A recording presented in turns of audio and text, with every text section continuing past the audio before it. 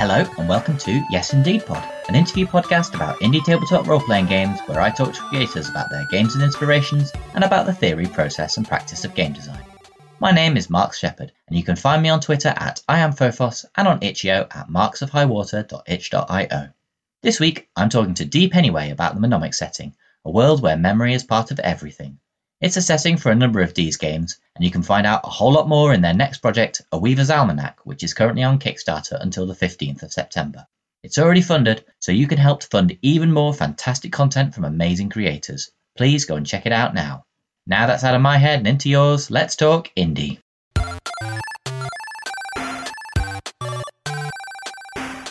So today we're interviewing Dee Pennyway. Hi there, Dee. Hello.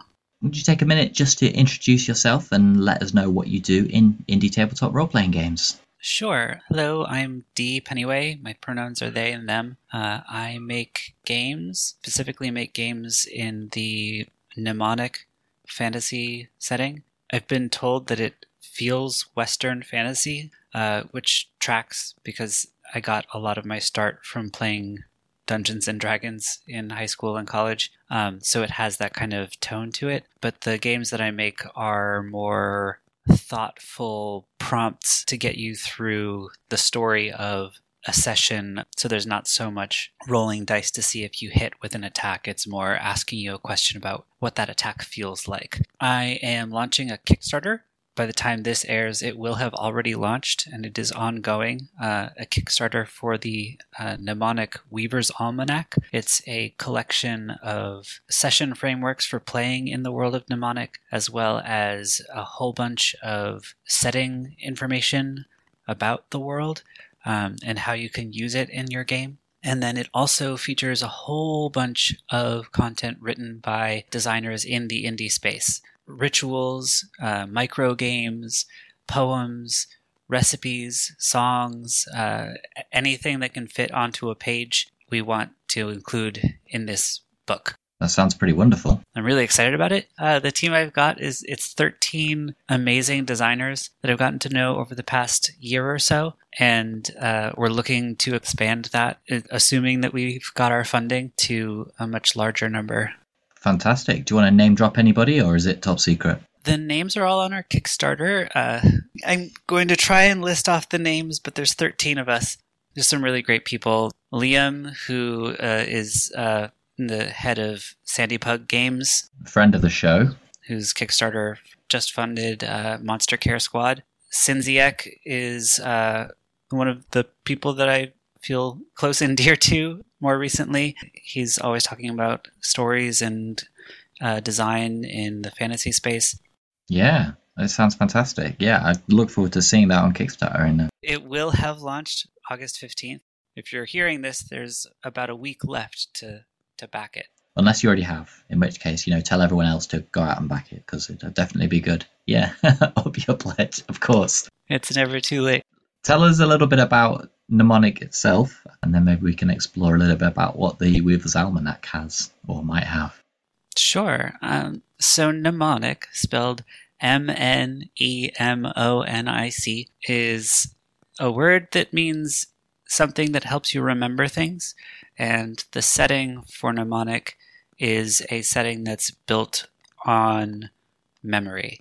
So it's the idea that, we remember things, and our communities remember things. But what if the world itself also remembers things? So something that happens 50 years ago, or 100 years ago, or 200 years ago, we might pass down the story of that generationally. We might write down the story of that in our history books. We might write stories about it, or tell stories about it, or sing songs about it. But the world itself remembers things in a different way. If a battle takes place on a field, the world might remember the people who died, but the world might also remember the way the wind was blowing that day, or it might remember the songs that the birds were singing, or the moment when the birds stopped singing. And so there's a lot of the world remembers different parts of events, right? And the world cares about different parts of events. As we get older and our memories shift and sometimes we forget things, the world sometimes forget things too. Okay. There's ways to tap into the memories of the world and access them. You can learn about history by reading the tapestry of memories that the world has kind of cataloged for itself. Yeah.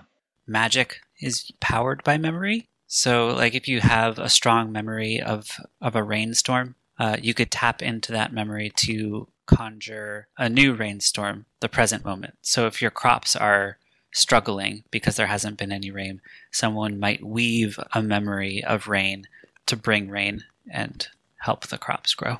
The sort of question of memory in games just keeps coming up when we talk to designers at the moment. Just some examples. Federico Sone's Nibiru is all about memory. Christopher W. Reynolds, his game A Demon Unnamed, is all about degenerative illness and memory. And Steve D has just written a game called Relics, a Game of Angels. That is all about memory. Yeah, it's a recurring theme. It really is, and like you don't see it in mainstream games, right? I mean, so you're looking at all these little indie games, and it's all people talking about experience and, to a lesser extent, trauma, and how that affects them, and how it affects communities, and how it affects the world, I guess, as Mnemonic does. I just think that's really interesting how all of these things are coming out at the same time, and I'm wondering what's in the zeitgeist that's making us do that. I mean, I think there's a lot of it that's, whenever something happens that taps into nostalgia, it gets us thinking about things that we remember. I grew up in the 90s. I'm a millennial. And so anytime someone brings up stuff that happened in the 90s in like pop culture, I can immediately access memories of what was going on in my life at that time. Right. Yeah. I don't know if it's like a generational thing, but I think a lot of us are hitting those moments where we're like thinking back about things and like recontextualizing memories with new information. Definitely. That's me. Getting back to your game, rather than just exploring the themes around it. Yeah. Can you tell us a little bit about who the characters are and what they do to interact with the world? You've mentioned that it was like a traditional Western fantasy RPG, but I bet there's a twist. There's always a twist. In Mnemonic, you are travelers in the world. You're people who, for whatever reason, are on a journey, and you meet with other travelers who are the other players in your group, and you, for some reason, all have the ability to weave magic, to weave memories. So you travel to these places where the memories are potent or maybe unresolved. One of the playtests that we did was a town flooded. Right. And so we were going to the place that the town used to be to try and figure out how it flooded, and to try and, when a disaster happens, the world has trouble letting go of things. And so you have these like echoes of memories. And so it's like in our world, in the real world, we had the idea of like ghosts, of like, a spirit of somebody that's unable to pass on. Well, in Mnemonic, you don't have ghosts, and it's not like the spirit of a person. It's more like the physical manifestation of the world's lingering memory. Right. This person is gone, and they were gone so suddenly that the world is having trouble remembering that they're not there anymore. Yeah. And so you'll see figments of a person going through the loop of their day and trying to like finish the task that they were doing. And sometimes that loop becomes more volatile or even violent. And so that's why you have some echoes where the only way to resolve it is to destroy it. It's not like you're destroying the last remnant of a person or a loved one. You're ending the loop and helping the world to resolve this memory of that person that's no longer there. So the idea is that you're travelers helping to resolve these pockets of unresolved memories for the world. Yeah. And sometimes that means fighting. There is some combat. The deck burner session framework is all about it's like a gauntlet of challenges that you have to fight your way through in order to get to literally a boss fight. And we have different framing for how that manifests within your group and within that story. That sounds great.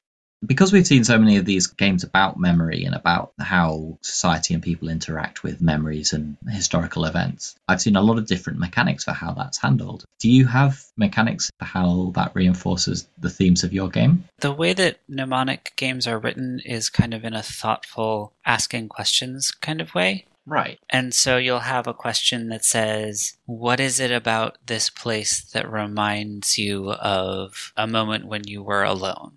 Or you'll draw a card, and the card will tell you, this place has a memory that is full of warmth and care. Tell us about that memory. Yeah, okay. A lot of the questions that you get asked as players are meant to invite you to think about memories that your character has. Right. And then, it's a game with magic in it, and every time you use magic, you're tapping into memories, either your own memories or the world's memories. Okay. And so depending on the roll, depending on the die you roll, it taps into different kinds and different strengths of memories. Yeah. Just as an example, the fire die is all about memories of fire. A lot of people have strong associations with fire.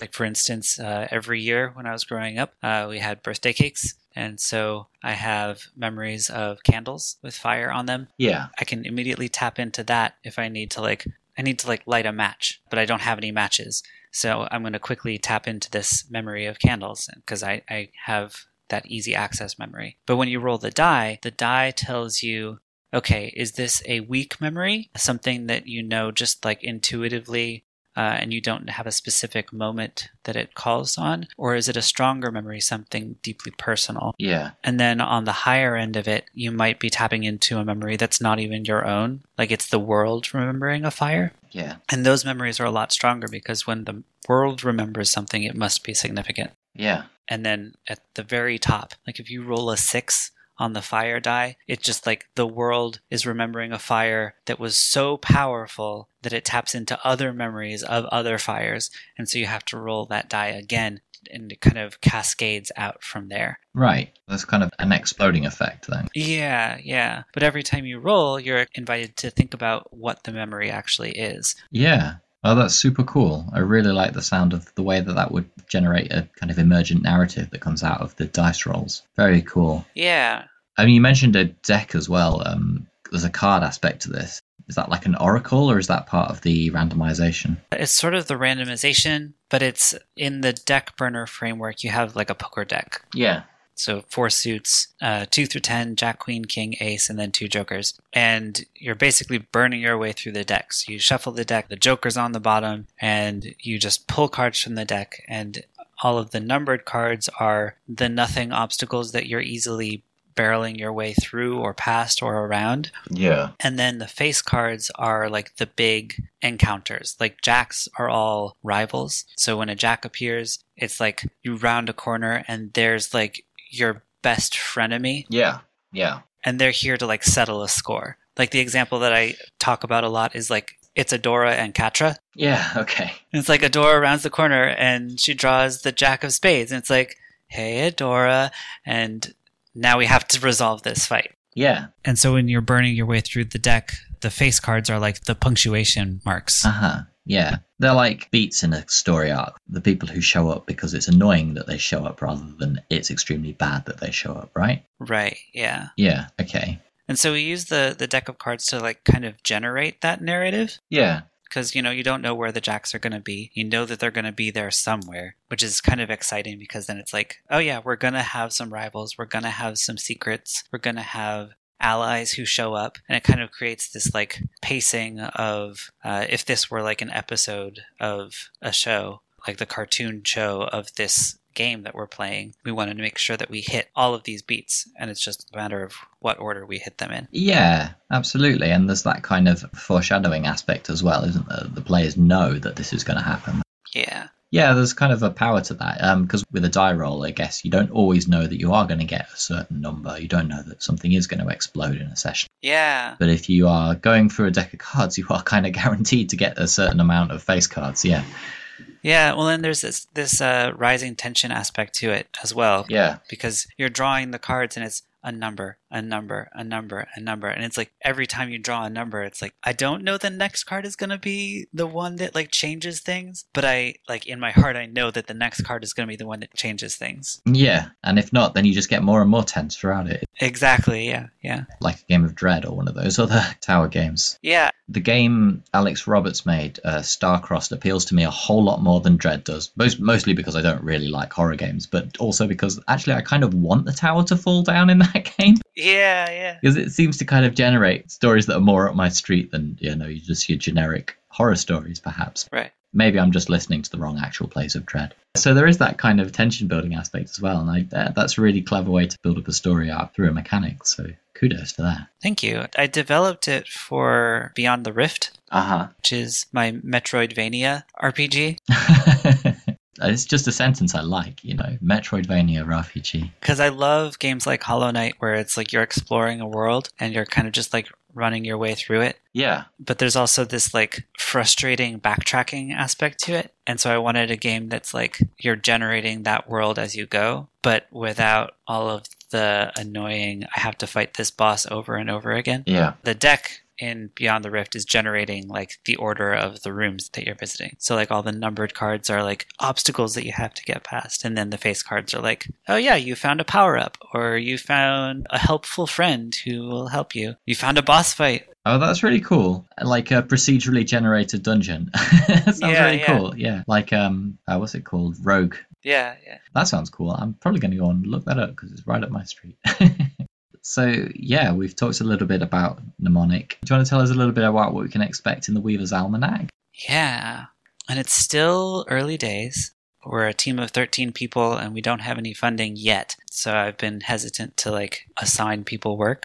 So the content that we have so far has been mostly people writing what they're excited about. But I'm really excited about these 13 dice. There's 13 tables and, like, page-long entries in the book where it's like, here's this genre of memory, like fire or rain or storms or metal or cloth, things that people have like strong associations with. Right. And here's a table of what that memory might do or might manifest with in the world. Yeah, that sounds rad. It's just so much fun to play with. And the template that we've got for it is so robust that I could very much see, and I invite people to create their own tables. So like if you see that we've got 13 tables and none of them have the one you want, like it would be very easy to say, all right, you know what? Screw it. This is the paperclip die. I'm going to roll it because I've got strong memories around paperclips. That's totally valid. Yeah. Yeah. I really like the dice idea. Yeah. We're doing interesting things with world building. Every entry in our setting includes 4 questions for players to think about before they use it. And then they also include a framework for developing a story arc around that thing. So, for example, there's this place called the Dragon's Husk, where a dragon has fallen hundreds of years ago, and its corpse was so massive that it became like a part of the landscape. Right. And now the bones of this dragon have become like the architecture of like there's a dungeon in the dragon. Yeah. And it's filled with all of the belongings and the treasures that were had by the adventurers that the dragon ate. Oh, that's really cool. I'm excited about it because it's like, okay, here's this place, and then here's exactly how you would fit that place into the context of a game. Yeah. Here's like a hook for where you might meet with your group of new characters. Here's the session framework of you go into the region where the dragon's remains are that people have been avoiding for so many years because it's spooky and because no one wants to go near a dragon's bones. Here's the deck burner framework where it's like, oh no, the world is having trouble letting go of this dragon, and so there's an echo of the dragon living in its own remains, and now we have to deal with that. Yeah, you're right. That is cool world building. That's really neat. And we're doing that for every single entry in this book. Oh, wow. Okay. So it's going to get pretty big. It sounds really cool. And you're hoping to bring more people on board? 13 people is already a lot, but if you can get more, then why not? So the idea is we've got 4 session frameworks. There's the first gathering, Into the Gray, Deck Burner, and then Laid to Rest, which is what happens when somebody dies.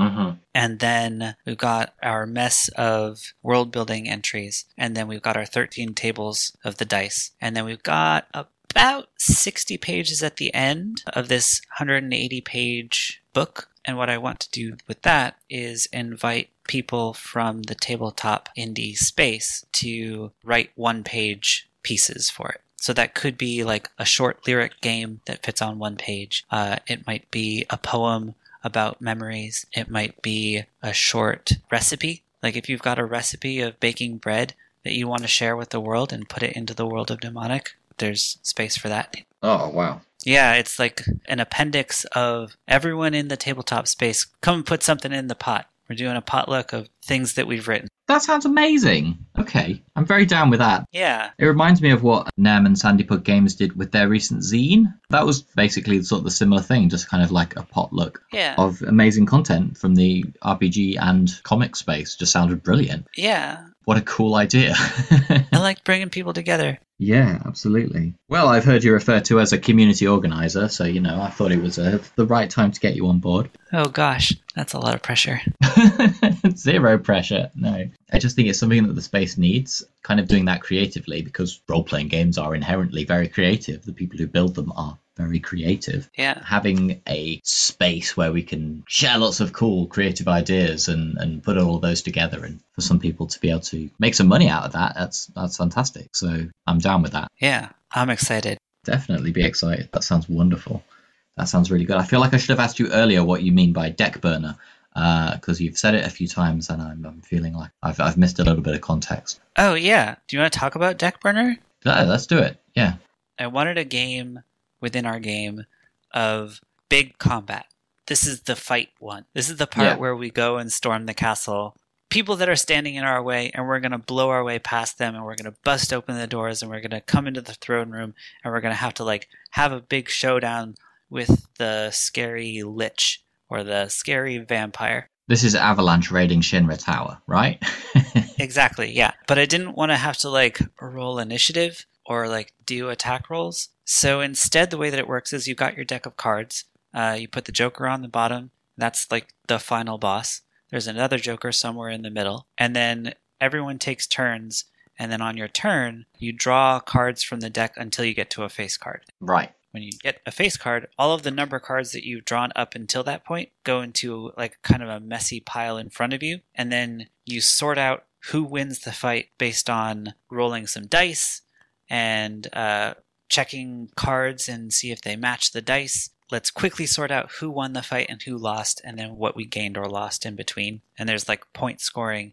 And if your points aren't enough, that's when you get into all right, I'm going to do some magic here to try and win anyway. Right. Cool. So I keep coming back to the example of Adora and Catra. Well, why not? Yeah. So you've got this rivals fight. Let's say Catra wins the fight. She wins by let's say 4 points. And Adora is on the ground, not doing so great. And Catra is ready to walk away and leave her in the dust. And Adora's no, screw that. I'm not walking away from this fight. I'm going to win this. And she says, give me a die. I want to win this fight. And then Catra's player, who's another person at the table, says, okay, and picks out one of the dice from the 13 tables and says, here, roll this one. Let's say it's the rain die. Yeah. So rain calls memories of rain. If you roll well, it might be a flood. If you roll low, it might not be enough. Adora rolls a 3, which is enough to give her 5 points, and that's enough to win the fight. So suddenly Adora conjures this burst of rain, and it gets the rain in Catra's eyes, and it gives Adora a chance to win the upper hand. It's a little bit of a tilt in your favor. So what you've done there is you've perfectly demonstrated the value of the magic system as well, and then I'm presuming that the onus is on the player to describe what that memory looks like, which provided an ample example there, so that sounds really cool. And it's called a deck burner because you draw in loads and loads of cards. That sounds a lot of fun. Right. Yeah, you're burning your way all the way through the deck. And then at the end of it, you've got all these cards that you've either captured or lost, and then we have to figure out who wins the boss fight, right? Yeah. So we take the cards that you've kept, and we take the cards that you've lost, and we do some mechanics things. If your score is high enough, you win. And if your score is not high enough, then the boss wins and they get what they want. Okay. Walk away defeated. Yeah. Unless someone wants to roll that die. Do some magic. Yeah. Okay, neat. Does that do away with the narration of the boss fight, or do you still get that pleasure? I think you still get that, but it happens after you know who wins. Does that make sense? Yeah. It's more about the build-up to that moment. Yeah. So what does the other Joker do? Yeah, I'll do the breakdown of the face cards. So the Jack is your rival. Yeah. The Queen is an ally, someone that is in trouble and you have to go and help them out And then if you do well enough, then they join you on the rest of your journey through the place. Right. The king is called the Tide, and it's like something bad happens. And it's like in a pinch, you have to either go one way or go another way. And either way, you're leaving something behind. Yeah. A rock and a hard place. Yeah. And then the ace is called the Gate, and it's basically the mini boss where it's like, here's a thing, and it's really strong. It's way stronger than anything you've faced before. If this were any other story, it would probably be the villain, except that we already have a villain. Yeah. And let's fight it, do the best that you can. Okay, yeah. And then the first Joker is called the Choice, and that's what happens there is the boss shows up, and they're in front of you, and they get away, and you have a choice to make of you either have to use magic or you have to like take a significant loss. Right. This is like big Zelda energy. Yeah. So if you use magic, then great, you get to take everything with you and like keep going forward. And if you don't, it's like, oh, that hurts. Yeah. Maybe they like capture somebody, or maybe they destroy the path in front of you, or maybe you get knocked down and you have to like fight your way back up. Right. And then the second Joker is like the final showdown. Yeah. Well, that all makes sense, and it sounds very cool. I'd really like to do that. Just on that principle. And so is that one of the mini games that you have sort of within the framework of your system? Yeah. You have some others as well. There's Deck Burner, and then there is Into the Gray, which is kind of like doing scenes. I'm going to talk smack about Blades in the Dark a little bit. Yeah, absolutely. Do that here. It's a fun system. I think it's well designed. But there's a thing about it that bothers me, which is that it has this thing called free play, where you're just supposed to like play out scenes, but it doesn't tell you how to do it. Yeah, that really annoys me, actually. It always has done, ever since I first read the rules. Like, what does this mean? I love it, but like, what if I've never played a role-playing game before? It doesn't explain that. It doesn't even like say, oh, it's just improv. Actually, we were kind of talking about this on an interview I did with the designers of Ultramundo, and they were saying, yeah, one of the things that Blades in the Dark does really well is define terms very vaguely in bold text and then not provide a glossary for that. And free play is the perfect example of that, because it doesn't even make sense in context. Yeah, I ruffled a lot of feathers when I brought that up on the Blades Discord. That's the thing that always bothered me about Blades. And so I was like, what if we had like a framework for like, let's like lay out the scene. Everyone has their role that they play within the group. Like you're either a healer or a defender or a breaker. And those roles give you like the strengths and the things that you lean on and rely on when there's a crisis. And so Into the Gray tells you, okay, here's a crisis, and it's specifically tailored to your skill set. How do you resolve it? And how does everybody else help out? So like, if you're the healer, the crisis is someone gets injured. Oh no. How do you bind their wounds? What does it cost to administer aid? Like, are there other risks involved? Who helps you do that? And then resolving it from there. And that's kind of what Into the Gray is. It's giving you a structure to play out those scenes for each of your characters. The other thing about Blades in the Dark I don't like. Here it comes. A lot of people talk about one of the great things about Blades in the Dark being that if you're playing a Whisper, there's going to be magic and weird stuff. But the rules don't actually enforce that. Like, they kind of do. And if your GM is doing what they're supposed to be doing, like, you're paying attention to, okay, they're playing a Whisper. That means they want to do magic stuff. But the rules don't say how to do that. It's kind of implied in that opening chapter where they say if you want to do weird occult stuff and have that happen to you, then play a Whisper. But it's never reinforced anywhere else. So, yeah. And again, the term weird stuff is ill-defined. Which is fine. It's got a mood and an aesthetic, and it works really well for a lot of people. But what I wanted to do with Into the Gray is say, okay, you're good at healing. Here's a chance to like do some healing. You're a breaker. That means you break down barriers. Here's a barrier. Go break it down. Right. And if you've got a group of 6 people and each of you are playing one of the 6 roles, that gives you like the full spread of like what might happen in a session. Yeah. So that's Into the Gray. And then Laid to Rest is the, oh no, somebody didn't make it out of that boss fight. One of the things that you can do if your score is not high enough in the boss fight is someone can sacrifice themselves, and then you don't have to roll any dice, you just win. But then the next session you have to deal with the fallout of like, this person's not here. And we take a deck of cards and we draw cards from the deck, and for every card everyone speaks a memory of that person.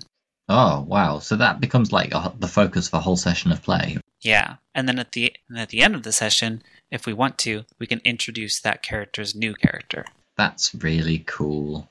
That's a really neat way to incentivize people to sacrifice their characters, which a lot of role-playing games kind of don't have. I played a D&D game once where I got tired of my ranger character, and I said, can we kill my character off? And the dungeon master was like, but why? You've been playing this character for 4 years. And I was like, I know, but I want to play something different. But I just love the idea that what you're it feels to me like you're incentivizing people to build new characters because it is kind of neat to sacrifice yourself for the greater good. And like that happens frequently in media, but it doesn't happen. It's not like something that we do typically in role-playing games. It's frustrating because a lot of games don't give us a way to do it. Not to talk about Dungeons and Dragons, but in Dungeons and Dragons, like there's no way that I can say, I want to sacrifice myself to slay this dragon. I can put myself in harm's way and probably die. But it doesn't necessarily benefit everybody else. Yeah, I can't trade my character for a critical hit. And I feel like Blades in the Dark is kind of a similar space. You can push yourself and maybe trauma out in order to like get an extra die, but it doesn't guarantee anything. That's not that incentivizing. Like the narcissist in me definitely wants to say, yeah, actually, if you're going to focus a session on this cool character and their backstory, then maybe I'm quite happy to do that. And if you don't, there's also a way to use Laid to Rest as a framework for setting the whole story to rest. Oh, that's cool. Yeah. Okay, we've done the Dragon's Husk storyline. We've gone into the Dragon's Bones. We've put the dragons or the Echo to rest. And we could keep playing. We could pick a new place to go to. We could, start a new storyline. But this one feels finished. And how do we let this story end? And I like the idea of using a session where we look back on the story and the journey that we just had and say, these are the things that we want to hold on to. And now it's time to let it go. Absolutely. And that sort of finality and closure is something that is missing from a lot of games. And it's something I've picked up a bit more in the creators I've been interviewing recently, that they are trying to provide finality and closure to their games because that's actually something that is missing. And it's very neat to put that in. I feel like for the health of the indie space, we need to not just be playing one game. And we can play just one game as in our group if we want to, but we need to not be stuck playing a game that doesn't fit with our needs. Yeah. But a lot of the big games out there, I won't name names, don't give you a way to say, okay, we're done playing this game now so that we can go play something else. It's like the game never ends. Yes, which may be the point, but it's not very exciting. Well, on that note of closure and laying to rest, I think it's time to wrap up the show. Dee, do you want to tell us a little bit about where we can find you on the internet? Yeah, you can find me at Dee, that's Dee Pennyway, on Twitter. You can also find the Mnemonic official Twitter account, which is Mnemonic RPG. Again, that's Mnemonic spelled Mnemonic. I spell it wrong literally every time I try to type it. Those are the places where I talk game design on social media. You can also find all of the games that I've published on itch. My subdomain, I guess is what it's called, is mnemonicrpg.itch.io. Right.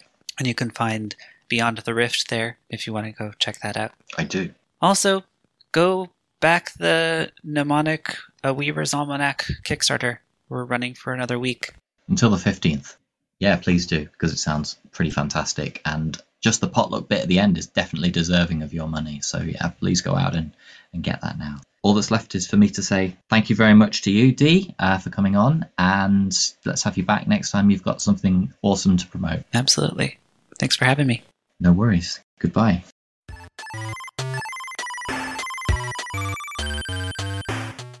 Thanks for listening, and thanks again to Dee for the interview. As always, you can find all of the links in the episode description. In 2 weeks, I'll be talking to Kevin and Matthew of Merrimorth Games about Atma, a role-playing game designed from the ground up for new players and single-session play. It's also currently on Kickstarter, and I'll pop that link in the episode description for you to check out too. It's still International Podcast Month, and all month I'm reaching out to those bastions of the indie scene, actual play podcast showrunners. In the next bonus episode, which will probably drop next week, I'll be talking to Ree from the Magpies, an actual play podcast using the Blades in the Dark system, which hits so many social justice issues that it will make your head literally spin. If you enjoy Yes Indeed Pod, please rate and review the show wherever you find your podcasts, or consider donating through the Ko-Fi page at ko-fi.com/yesindeedpod. Of course, you can always reach out to me through Twitter at IamPhophos. That's IAMPHOPHOS. I'd love dearly to hear from you. Lastly, music credits. All music is from BitQuest by Kevin MacLeod of Incompetech.com and filmmusic.io. Thanks, Kevin. Until next time, remember, does Indie need you? Yes, indeed.